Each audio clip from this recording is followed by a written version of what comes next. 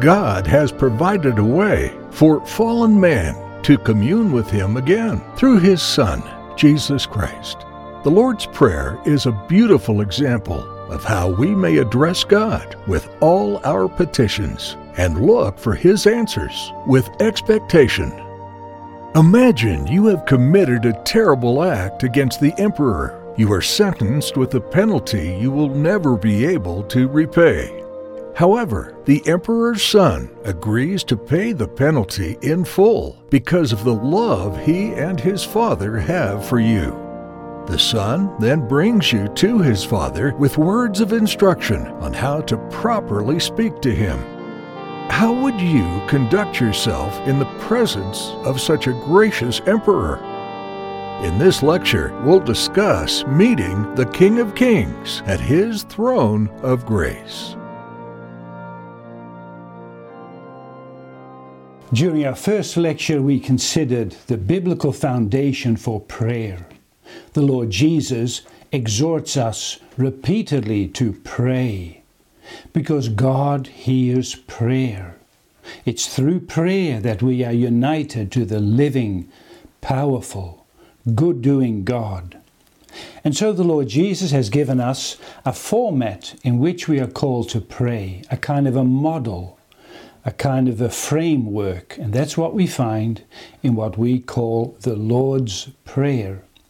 In this prayer we find the address, how and who we should address, and we should pray only to God, the living one. The Bible is very clear that man may only pray to God. The Lord Jesus says it himself in Matthew 4, "Thou shalt worship the Lord thy God, and him only shalt thou serve."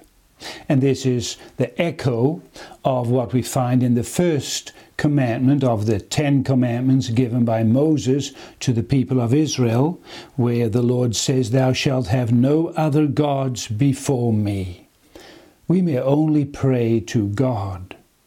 And yet, we in our heart have this inclination to devise and fabricate all kinds of gods, things we trust in, or people we lay our confidence in. And so we are by nature inclined to idol worship, and that's a great sin.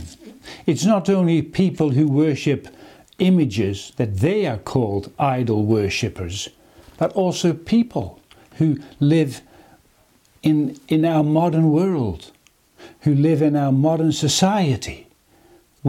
Some of us may have money, some of us may have wealth and riches, or certain people we are focusing our attention upon, and that we trust in them, and actually we worship them as a god. And so idol worship is a grave sin in the lives of people. This was also the terrible sin of Israel. In Israel, before the days of the exile, they continually turned to idol worship. After the exile from Babylon, when they came back, we don't read anymore that much about idol worship. But still they worshipped idols. They worshipped themselves, their self-righteousness, and they had their money that they were focused upon. They still had idols. And so idol worship is a great sin. We may only worship the Lord God. Repeatedly the Lord declared to his people that he is their God. And the prophets compared the relationship between the Lord and his people to that of a marriage bond, like love between a husband and a wife. Now, a wife cannot have several husbands that she loves. She must only love her faithful, her lawful husband. And so the Lord says to Israel, "I am your lawful husband. You must serve and worship me." And therefore they were not allowed to worship other gods. And likewise we may not worship other gods.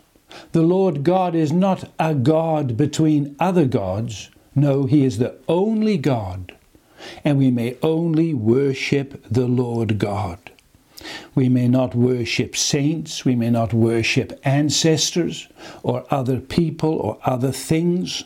In some churches they are encouraged to worship images of, let's say, Mary or the Lord Jesus, but we may not worship images either. In certain circles people call upon angels, and it's even sad to say that some people even worship the devil. But we may only worship God. He is our maker. He sustains our lives. And He must receive all praise, honor, and adoration. We must seek His face, and we are called to trust in Him, for only God can give us everything we need for time and eternity. So, and as we call upon the Lord God, we must also realize how we call upon the Lord God. We must reverence Him. That is to say, we must address Him with humility, and we must consider Him as the holy God, that we should come before Him presenting our bodies as living sacrifices that would be holy and acceptable to Him. So as we pray to God, we must first realize who God is. He is far above our understanding, and yet He reveals Himself in His Word. He reveals Himself as the everlasting, good-doing, loving, and compassionate God. God is love. He is full of loving kindness. Loving kindness is a special love and care He has towards His people. And so we see God's care and loving kindness in the fact that He provides for our needs. You will have experienced many times how the Lord cared for you, how He answered your prayers, how He gave deliverance out of a certain need. And so we must realize that God is a God of love. And also the Lord God is glorious. He is self-sufficient, self-existent. He is so glorious He doesn't need any other being. He is full of perfection. He dwells in an inaccessible light. His perfections cannot be compared to anything. His nature is for us humans far beyond our understanding. He is infinitely above us. And so we can say that God is immortal. He is from everlasting to everlasting. And He loves His people with an unchangeable love. The love to His people is constant. It's not affected by their deeds, by their good deeds, or by their backsliding. The Lord God has an everlasting, continual, unchanging love for His people. And that's why the Lord will never forsake the works of His hands. The Lord God is also the holy God. He is completely righteous, holy, faithful, dedicated to Himself, and so we can rely upon Him. There is no deceit in God. His word is the truth. He speaks the truth. His judgments are pure. He is the truth. He is altogether lovely. God is also the Almighty One. God has all power to do all things according to His pleasure. And therefore God is the one who is not only able to keep us from all danger, but He is also fully able to sustain our lives and to give us what we need for this temporal daily life. He is fully able to help us in all our circumstances. He gives us daily food and drink, provides us with clothing. He causes the soil to be fertile, and that the earth brings forth fruit, and that the plants grow. All beings come from His hand. He sustains every living thing. And so He is the Almighty God. As we address God, we must therefore realize who He is. And so He is also the all-knowing God. He knows everything about us. He knows your and my needs. And because of the fact that the Lord God is all-knowing, we don't have to carefully explain every detail of our need to Him. He knows it in advance. You know, it is just good for us that we unburden ourselves when we lay our needs before God. It's not that we must inform God about our needs as if He would not know. He knows it all. You may pour out all your needs, and you may empty your heart from all its burdens before the Lord. The Lord Jesus also tells us that when we pray, we therefore do not have to use long sentences and difficult words and carefully comprised sentences. You know, we may, as a child, call upon God, because the Lord Jesus said, "For your Father knoweth what things ye have need of before ye ask Him," because He is the all-knowing God. We must realize that in whatever circumstances we are, He knows exactly everything. And so in simplicity and in meekness, we may simply lay all our needs before the Lord. And it is good to lay all your needs, the little ones, the big ones, all before the Lord. For the Lord, there is no difference between a big need and a little need, because He is Almighty God. Don't be ashamed to lay your little daily needs before the Lord, as a child asks its father for all things it needs, also the simple things, so you also may lay all your needs before the Lord. For the eyes of the Lord run to and fro throughout the whole earth, to show Himself strong in the behalf of them whose heart is perfect toward Him. 2 Chronicles 16 verse 9. So when we pray to God, we must realize who God is. And it's not only that He is the Almighty One and that He is the all-knowing One, but He is present everywhere. What a great comfort it is for us that God is everywhere present. Wherever you may be, and in whatever circumstances you may run into, God will be there. He will guide His people. His people are never alone in whatever circumstances they may be. You know, we do not realize what may be lying ahead of us, but we do not have to worry, because God will be there. To the Lord all things are open and clear. To Him the darkness and the light are the same. The Lord knows where we are and what we are doing. And even when His people stray, and when there is backsliding, He will lead them back. It may be that He will then chastise His people. He may hurt them so that they will flee back to Him. But because God knows everything, whatever may be the case, we may cry to the Lord, and He will hear.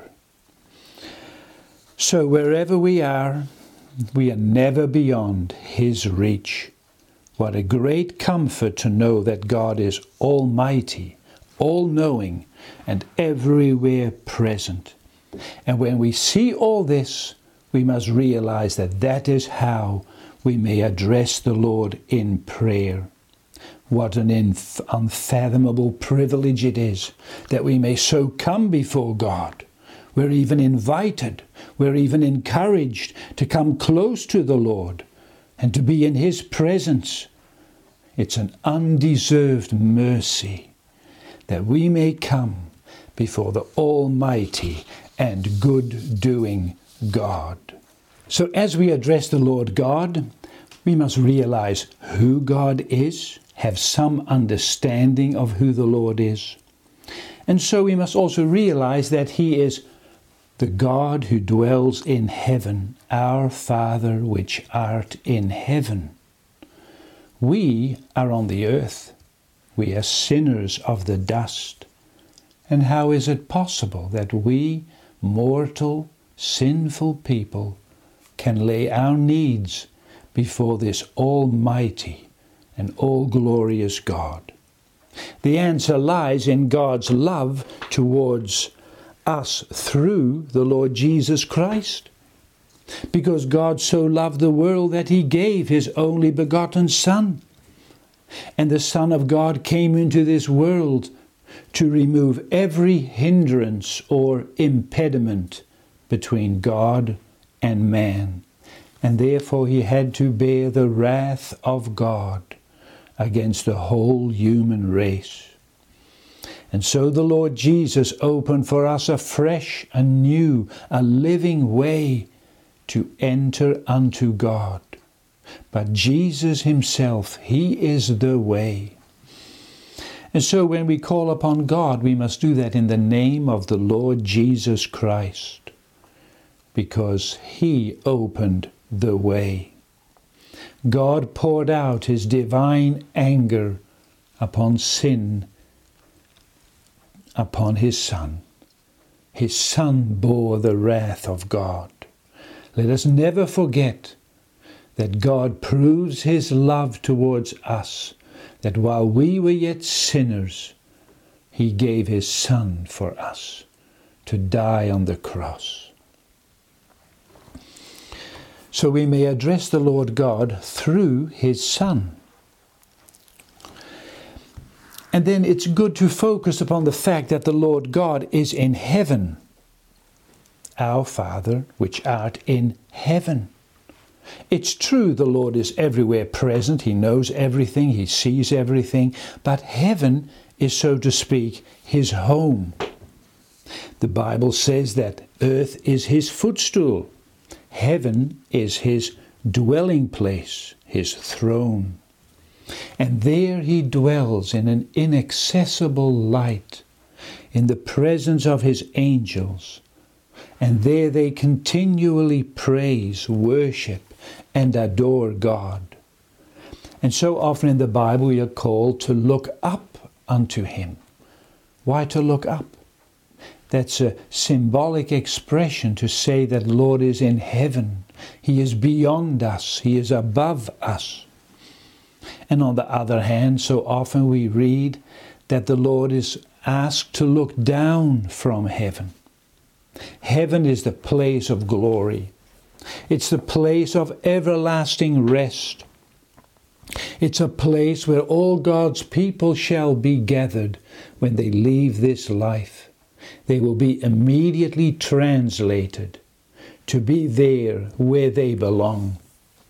They belong to their faithful, loving Father who drew them and who is at work leading them through this life until they one day shall be with Him.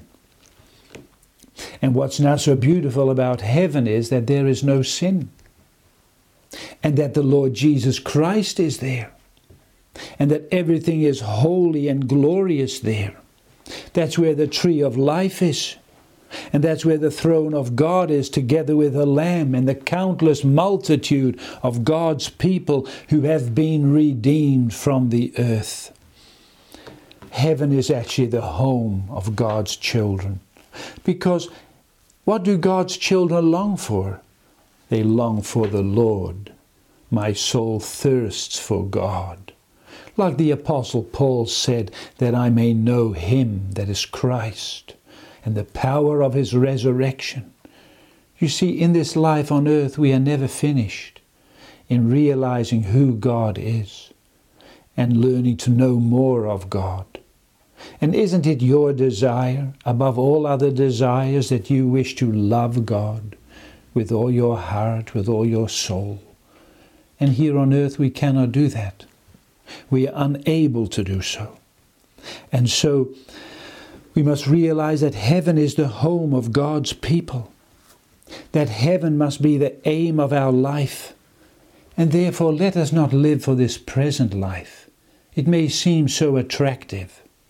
But we must live for the life to come, to heaven, in glory, with the Lord. The Lord Jesus shows us here that God is Father. Isn't that a beautiful way to address God? We on our own would never have dared to call God Father. Among the heathens, there's no one who dares to address their God as Father. Father means love and care and consideration and even self-denial for the well-being of children. And so God is Father, so that we would realize how good God is. And it is the Lord Jesus especially who showed us that God is Father. Because the Lord Jesus Himself dwelt from all eternity in the bosom of the Father. And He made His love known to us. Christ might have revealed the thoughts and the will of His Father, but He came especially in this world to unveil the heart of God. And that's a heart of love. And here we see the deepest thoughts, and we hear the most tender words that ever have been uttered, that we may call God Father. It's not that we should think that the Lord Jesus earned the love of God the Father for us. It's not that God the Father was angry with us and that the Son then wanted to come to this world and that He would cause God the Father to change. No, God the Father loved His people from all eternity. And out of love, He gave His Son. Because He wanted to reconcile these sinners unto Himself. And the Lord Jesus Christ, out of love, came into this world to give Himself. And the Holy Spirit, who was poured out after the Lord Jesus ascended into heaven, it is with love that He works in sinners' hearts and reveals Christ to them. And all this flows forth from the love of God the Father. He is the source of all love. He let His Son pay the penalty of sin. And that's an everlasting miracle. A miracle as long as we live, we will never be able to fathom. That miracle becomes greater the more we learn to approach this holy, majestic, and almighty God with our needs. So how can I, a sinner of the dust, come to God with all my needs? That's only possible through the mediator, because He is the living way to God. And that's how we find the Lord Jesus in the Lord's Prayer. We sometimes hear that people say you don't find the name of Christ in the Lord's Prayer. And nowhere do we read there that we ask this all in the name of Jesus. But you must understand, this whole Lord's Prayer is only possible through the mediatorial work of Christ. It's only because of him that we may pray these petitions to the Lord. And so throughout the whole of the Lord's Prayer we see Christ. We may address God as our Father through the Lord Jesus Christ.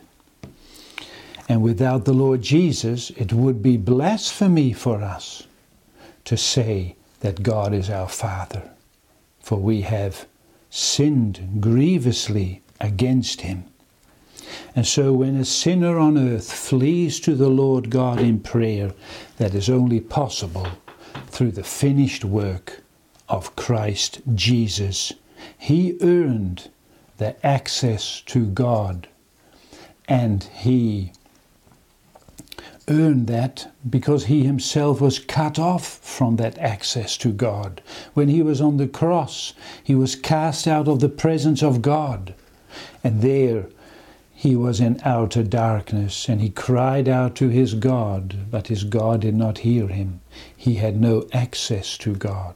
He was in outer darkness, and that is where you and I belong to be forever. But he took the place of all those who trust in him, and through him we may now pray to God and expect by grace God's mercy and care for us. And so the Lord Jesus instructs us here to say, Our Father which art in heaven. But you know, in order to say that, truly our Father, we personally must be connected to Christ. He is the way. He is the truth. He is the life. It's only through the Lord Jesus that a man has access to God. And so we need to know the Lord Jesus Christ personally as our mediator. Outside of Christ, we cannot approach God. And when we do not know Christ as our Savior, then we may be afraid of God. And then I will be just like the heathens. They view their gods as tyrants. And these heathens, they try to appease their gods. They try to buy their favor. And that's how you view God if you are still outside of Christ. And the heathens will only come to their gods when they cannot help themselves anymore. And that's how it is with a person outside of Christ. He does not care about God. Only when he is in trouble, then he will try to do things to earn some favor of God. The reality is that by nature we are enemies of God, and we refuse to bow for his authority. It's only by regeneration that sinners are adopted to be sons of God. Because of our sins and rebellion against God, we cannot just assume and just say that God is our Father. We find a beautiful example of that in the parable of the prodigal son, the lost son who left his father and who spent all the goods of his father in a faraway country. And then when he was in poverty, he realized how good his father was, and how he had shamefully misbehaved himself against his father. And so the prodigal son desired to go back to his father. He still calls him father, but he realizes that he is not worthy to be called his son. And so we read in Luke 15, verse 18 and 19, I will arise and go to my father, and will say unto him, Father, I have sinned against heaven and before thee, and am no more worthy to be called thy son. Make me as one of thy hired servants. And so this prodigal son is actually our image. We have forsaken God the Father. We have shamefully misbehaved ourselves. And just as the prodigal son gave up his right to be a son of his Father. Likewise, when a sinner is convicted of his sins and his own unworthiness, he will also say, I am not worthy to be called thy son. Because what is then our sin? It is rebellion against God. It's wanting to be as God. It's wishing that God would not even exist, and that we could be our own God and do as we please. We wish to cast God from his throne. That's how grievous, how awful our sins are. And then the Lord Jesus tells us to address God as our Father, because the house of the Father is still open for runaway children of Adam. The Lord Jesus calls us to show reverence and trust, but also humility when we come before the Lord God. Have you seen in your life this natural inclination to go against God? Have you realized in your life that you are not worthy to be called a child of God? And that you are also not worthy to call God your Father? And this is such a miracle that unworthy people are still invited to come to the house of God the Father. They are still welcome to come home again. And that's the miracle of God's love. And there at his feet you will be overwhelmed by his love, that he's still willing to have you regardless of what you have done, that he is still willing to be a loving Father in Christ. And then his Holy Spirit teaches you to pray, Abba, Father. And you join in with God's children, and together with his church you pray, Our Father, which art in heaven. And so this humble attitude, this trusting attitude, this attitude of reverence to God characterizes true prayer. Just like a child respects its parents and trusts them, so we may also trust and respect and have reverence towards the Lord God. We are not to be too rash in coming before the Holy One. We are not to address God in an irreverent manner. He is still the High One who dwells in heaven. The Lord Jesus says, Our Father which art in heaven. That shows the distance. God is in heaven.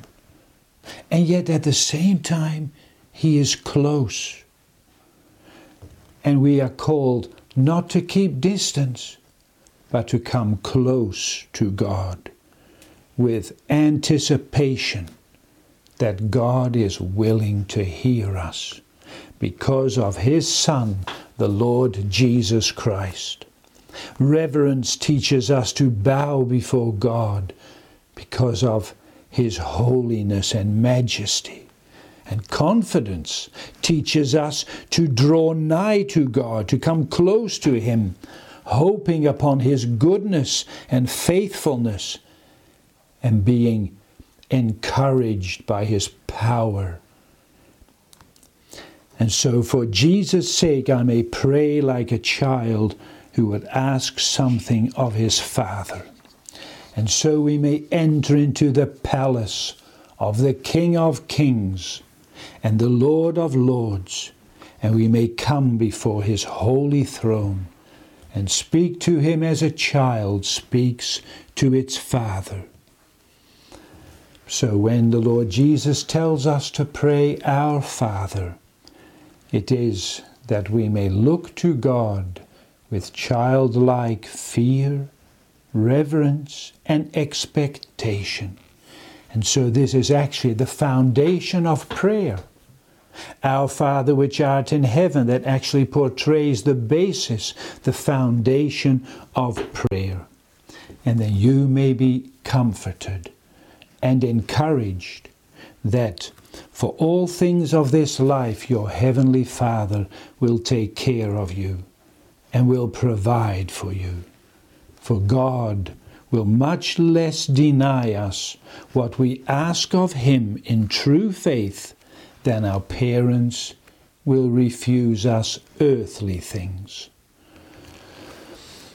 Isn't this a blessed illustration?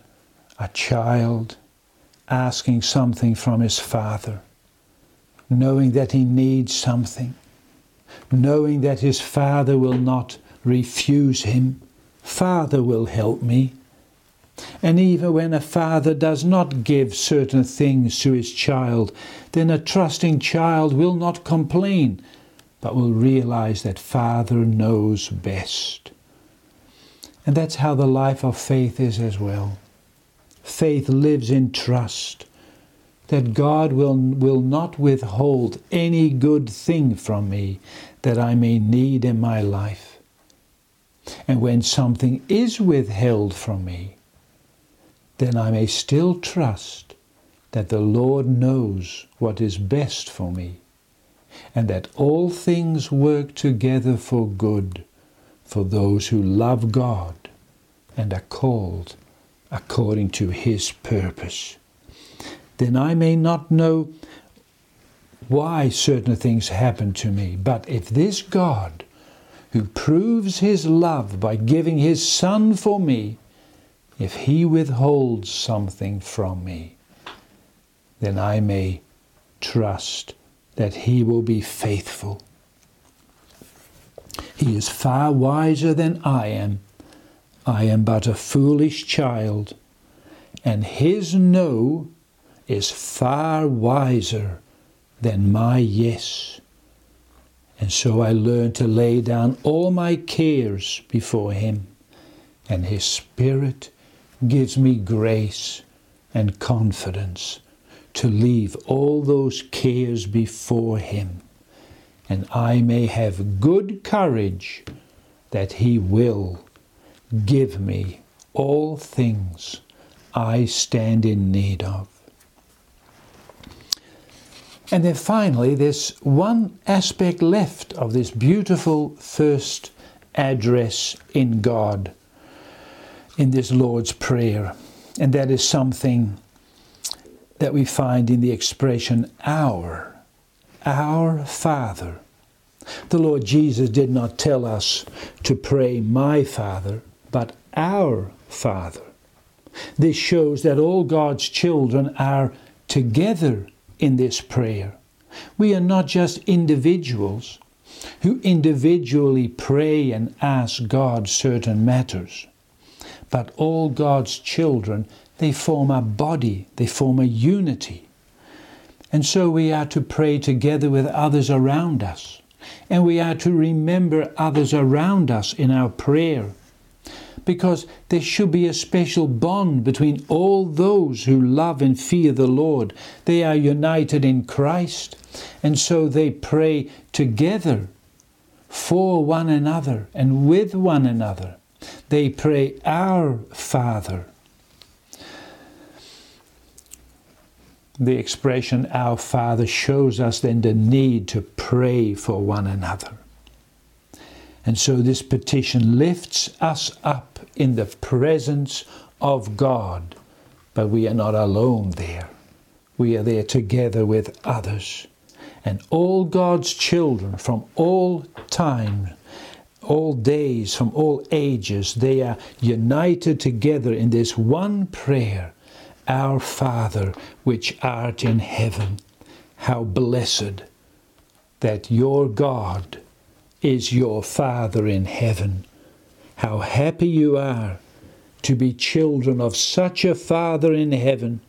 Never are you to be pitied in this world with such a Father who will help you, who will care for you, who will lead you, who will hold on to you in life and in death. He will lead you further.